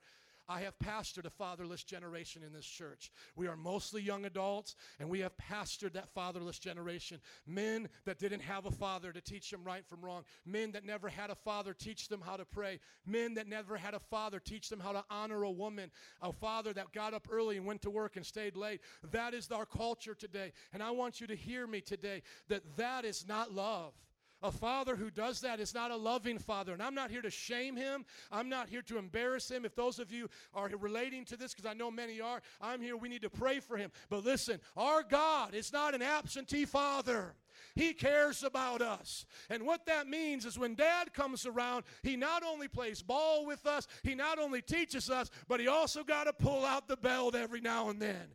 And that's the problem that I see sometimes with these young men. And we got a lot of young men in this church, amen. But sometimes if they didn't grow up with a strong father and they come around our men who are being leaders to them, they get their feelings hurt because they've been used to feminized leadership. And listen to me, women. I know women can be strong leaders, but it comes across in your womanly nature. And I'm here to tell you that a man needs more than just a female leader. He needs a male leader. And I've heard so many men get upset with me. Why are you talking to me like that? My mom never talked to you. Know why? Because your mom didn't have a pair of what I got, baby. I'm a man. I'm a man, and I don't mean to be vulgar, but I'm a man's man. I could body slam your mama. Are you listening to me? I'm stronger than your mama. I'm not here to be rude and upset. I'm crazy right now. Lord, help me. But you understand there's a difference between a man and a woman. There's a man's way of dealing with stuff. My wife, she's always like, oh, this, and that. I'm like, let him fall off the ladder. Let him roll down the hill. Let him go through whatever he's got to go through because he's a man and he's going to have to learn to get back up and take a licking and keep on ticking. I ain't your mama. Amen. I'm a man, and I'm here to be a man. And God is our Father. Thank God for mothers doing both jobs. Amen. Thank God for you. And God gives you special grace. You know why? He says he's a fatherless. He's a father to the fatherless. And he'll give you extra wisdom. We talked about that bearing fruit. You won't know where it comes from, but it's from the Holy Spirit. But I'm here to talk to young men today. God is not an absentee father. And that means for all of us here, when God's in your business, he's going to start pruning some stuff off. He is going to be a father. He's going to say, no, I'm not okay with that. This is not the way to live. He'll do it in your life personally as you start studying the Word. And, of course, he'll use a church, but we're not here to meddle and to be in your business. We're here to set an example as we're being pruned. Because can there be anybody in here today that says, I'm already pruned enough? God doesn't have to prune me. As you look at what our identity is, this is what I love. Everybody say, my identity is clean, but I still need to be pruned. See, look at this dynamic. You see, we believe in the perfection of God at new birth. We believe in the sanctification of the believer here. And that's what he says. You are already clean. So discipline doesn't mean I get saved again. Just because I have to repent of something I've done wrong, that doesn't mean I'm getting saved again. I have been cleansed. I have been made the righteousness of God. I am clean. The Bible says I'm clean. Somebody say I'm clean. Now he says, abide in me, and I in you. But you see, right before he says that, he says, every branch. Somebody say, every branch.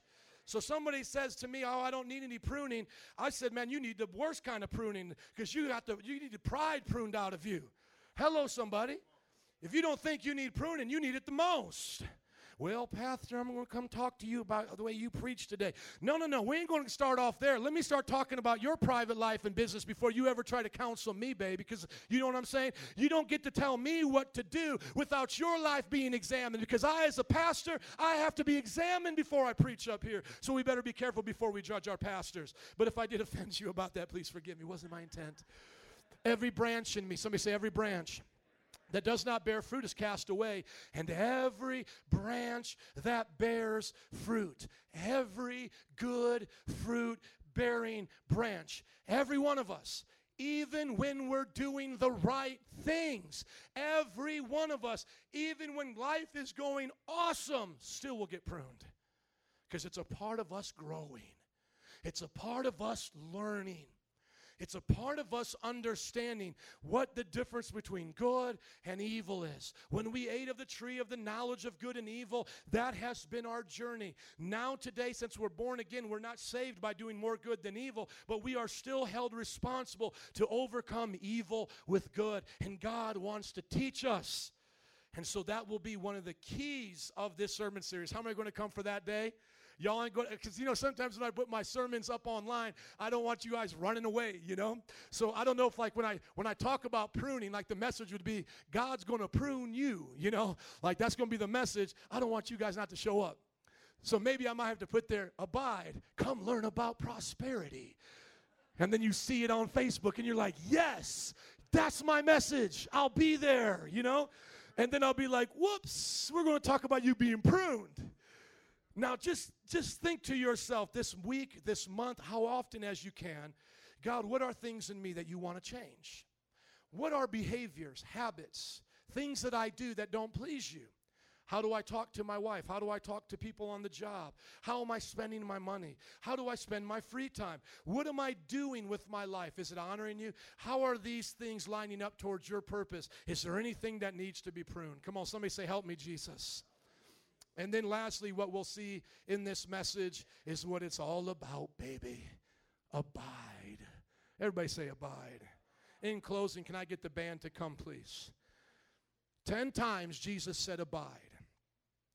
It means to remain. Some of your translations may have that word remain. It means to stay. It means to reside. When we look at this illustration, we see that the vine is Jesus. And what he is asking us to do is abide with him, remain with him, stay with him, stick it out with him. In our vision, we have connect, mentor, send. Do you know that connect plays on this same idea of abiding? That we're connecting to Jesus, plugging into the source of power that he has for our lives, and remaining connected. The thing that I want us to get out of today's message is that what brings us in is what's going to keep us in. If our religion was based upon good works, then that means for me to stay in that relationship with him, I better keep pedaling my bike for Jesus. I better keep selling my gospel message for Jesus, right? Because that's what Jehovah's Witnesses do. That's what Mormons do. It's like Amway for their religion, right? Muslims pray 5 times a day. Take a trip to Mecca. Do your Hajj. You don't know if you're making it in or not. Inshallah, only God knows. Because if we say we're saved by works, then that's the only thing we got going for us. But listen to Jesus at the end of this passage.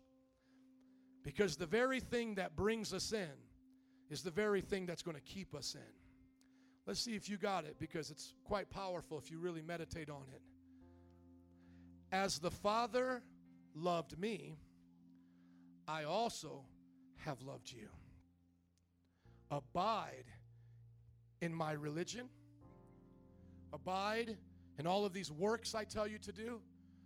Abide in my love. See, that's where it starts. Father loved the Son. The Father sends the Son because he then so loves us. The Son gives his life for us. And he says, that's how you come in. He says, that's how you come in. Amen. One person, it's okay. One person's for you. Amen. That's how you come in. Praise God. That's how you come in, bro. That's how I came in. Through the love of God. Now, how do I stay in? Through reading my Bible 5 chapters a day, praying? No, I stay here. I abide here in love. Then, everybody say then. See, then he says, if you keep my commandments, you will abide in my love. Because he's showing us that if you really love me, you'll have something to show for it. Because if I love my wife, I'm not cheating on her. If I love my kids, I'm not abandoning them. If I love you, I'm respecting you. Right? There's an action with this love. But you have to understand, it's motivated by love. It motivates me to follow my mom and dad after I'm an adult and follow them and love them and serve. Why am I honoring my mom and dad? Because there's some commandment written in black and white? No, because I love my mom and dad and I follow them and I ask them for advice at a time in my life, right? I'm honoring them. I love them. I'm asking my children to follow me. Not because I'm just dad and I'm in charge and I stomp my feet and yell at everybody. I'm asking my children to follow me because they see my love. When I have to discipline my kids, I reinforce it. Do you understand? I did this because I love you. I did this because I love you. I discipline you because I love you. And that's what God is saying. That's what it's like with Him. The Father, just hear it one last time before we close, please. The Father loved Jesus, and I have loved you. Jesus has loved you. Abide in Jesus' love. If you keep Jesus' commandments, you will abide in Jesus' love, just as Jesus kept His Father's commandments and abides in His love. When we look at what this sermon series is going to mean to us these next couple of months as we get ready to end our year, it's going to mean that things are going to change. It's going to mean that we're going to get rid of the bad and get to the good. And the two commandments that we need to know that we got to follow are the two greatest commandments. Love God with all your heart, soul, mind, and strength, and love your neighbor as yourself. Do you get it? Those are the two greatest commandments. Love. Love God and people. Have you heard it before? We're going to love God by putting nothing before Him. Don't wait to make a New Year's resolution. Make it today. Put nothing before God, not false religion, not your job, not your family, even your own life, or your dreams and ambitions. Put God first. And I promise you, He promises, you'll be fruitful, you'll be wise, you'll be prosperous, you'll have good works. Love people. Forgive. Treat others the way you want to be treated. Be a good Samaritan. Pray and preach the gospel. This is what Jesus said. He said, love the Lord your God with all your heart, soul, mind, and strength. And that's the first and greatest commandment. The second is like this. Love your neighbor as yourself. All. Somebody say A-L-L, all. Thank you. All the law and the prophets hang on these two commandments. So what do we pull out today? I hope you got something that you got from this. By the way, there's 1,050 commands in the Bible. If you want to see them, I got to click there. But all of them, everybody say all of them come down to loving God and loving people. And why do I do that? Because I'm abiding in His love. The way I came in is through love, and the way I stay in is through love. Think of it like this, my friends, in closing. Abiding in Jesus is based on His love for us and the love we have for Him. That's what's flowing between us and Him today is love. Like the waves of the ocean crash over the shore and then are drawn back in by the tide. Deep calls unto deep. Our heart to His heart will not be satisfied until it encounters the love of God. Our love cannot be shallow. Rather, it must be evidence by our obedience to His commands. If you believe that, can I have you stand up with me? Let's give Jesus a hand clap of praise. Come on, we love you, Lord. Come on, are you thankful for the love of God? Would you just pray with me in closing now as the altar workers come? Lord, we thank you for today. We thank you that you are the vine, we are the branches, your Father is the gardener. You are pruning us so we bear much fruit. And God, we want to abide in you today. In your own words, would you tell the Lord right now, I want to abide in you.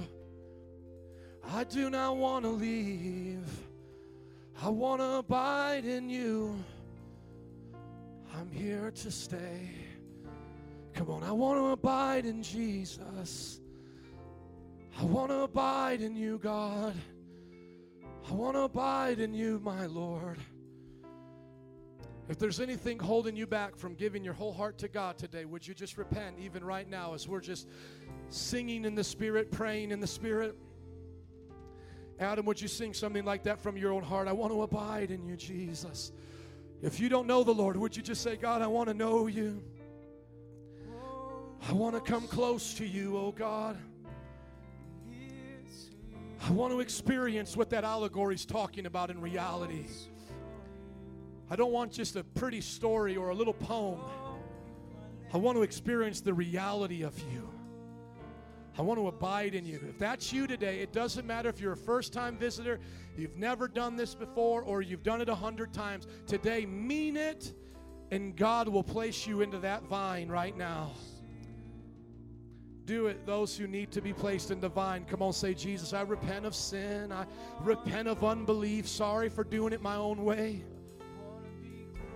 Now, those of us who have already been in the vine, right now, before we look at pruning, before we look at commandments, before we look at things like that, I'm asking you a question. Are you abiding in love today?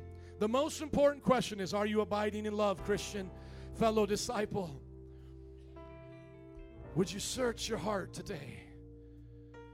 The Bible says that there are patterns in the people of God where they lose their first love, where they can be so distracted with their affections towards other things.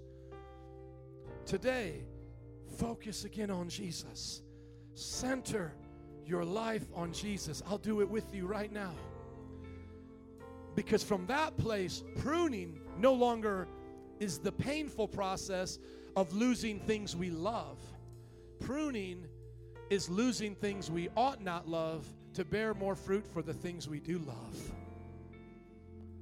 See, pruning hurts, but why does it hurt? Because our love was attached to wrong things. Our emotion, our investment of the soul was going towards other things. And when God prunes it, it hurts. And he goes, see, that relationship wasn't for you. But when we're abiding in love, we go, God, I'm thankful you did that. Because I know it's going to work for my good. I'm going to have a different kind of relationship in another way. I'm going to do things differently for love's sake. Come on, 30 more seconds. Either you're coming to God for the first time, or those of you who have been abiding, you're focusing on love today. Right now, Adam, would you just sing something prophetic from your heart? Jesus.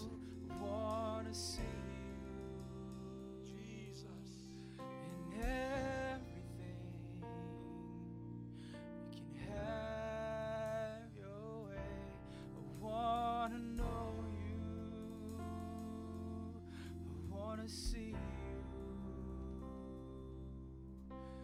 in everything.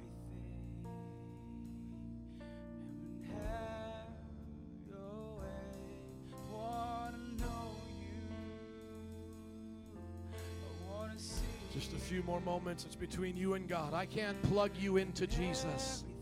Only you can do that in your heart today.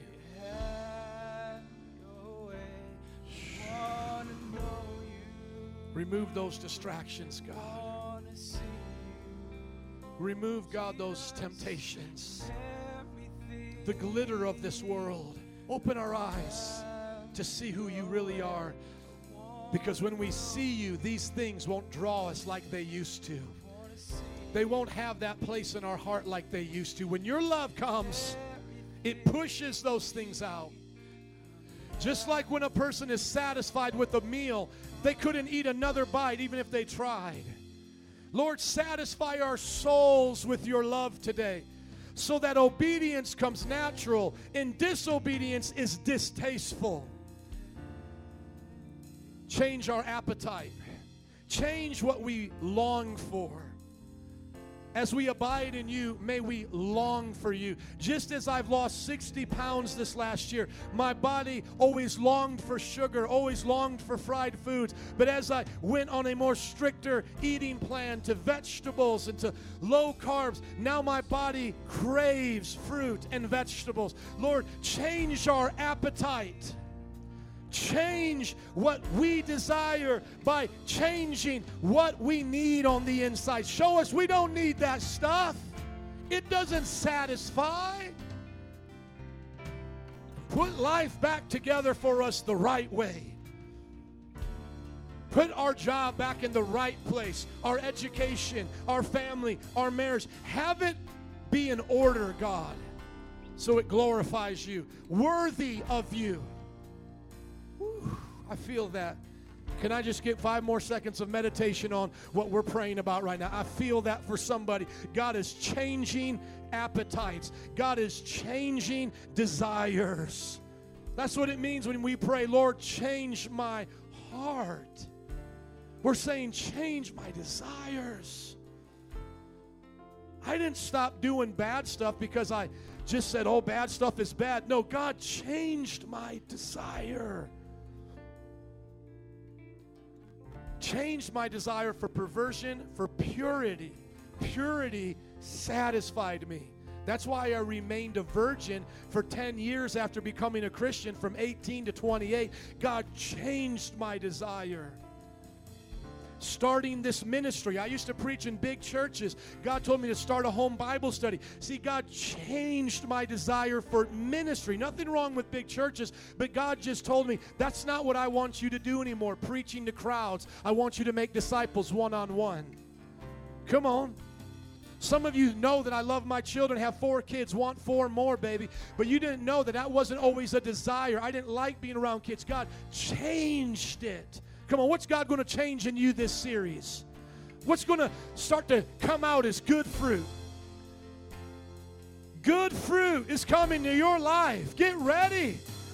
Come on, that's what we're praying for. Good fruit is coming.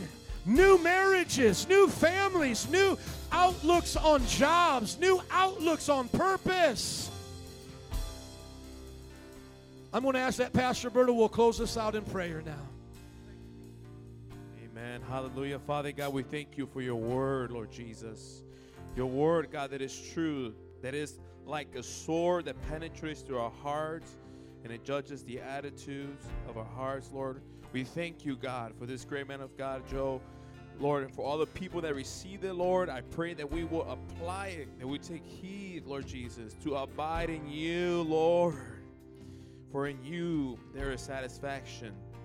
God, I pray that this week we will see the growth. We will see the challenges in which you are pruning us in. And God, that by Sunday we will come expecting more. And God, with hunger and with a willing heart, Lord, to receive what you have for us. So bless us as we go in Jesus' name. Amen. God bless you. Will you slap somebody high five and say, get ready to bear some fruit? God bless you as you go. If you need any prayer for anything, would you come forward? If you want to worship, we're going to hang out. We call it the after party. Otherwise, have a great week. We love you. Get your fruit on. Rooty Tooty, fresh and fruity. God bless you as you go. You need some help with that? Come on up. We'll pray for you. Or just hang back and worship.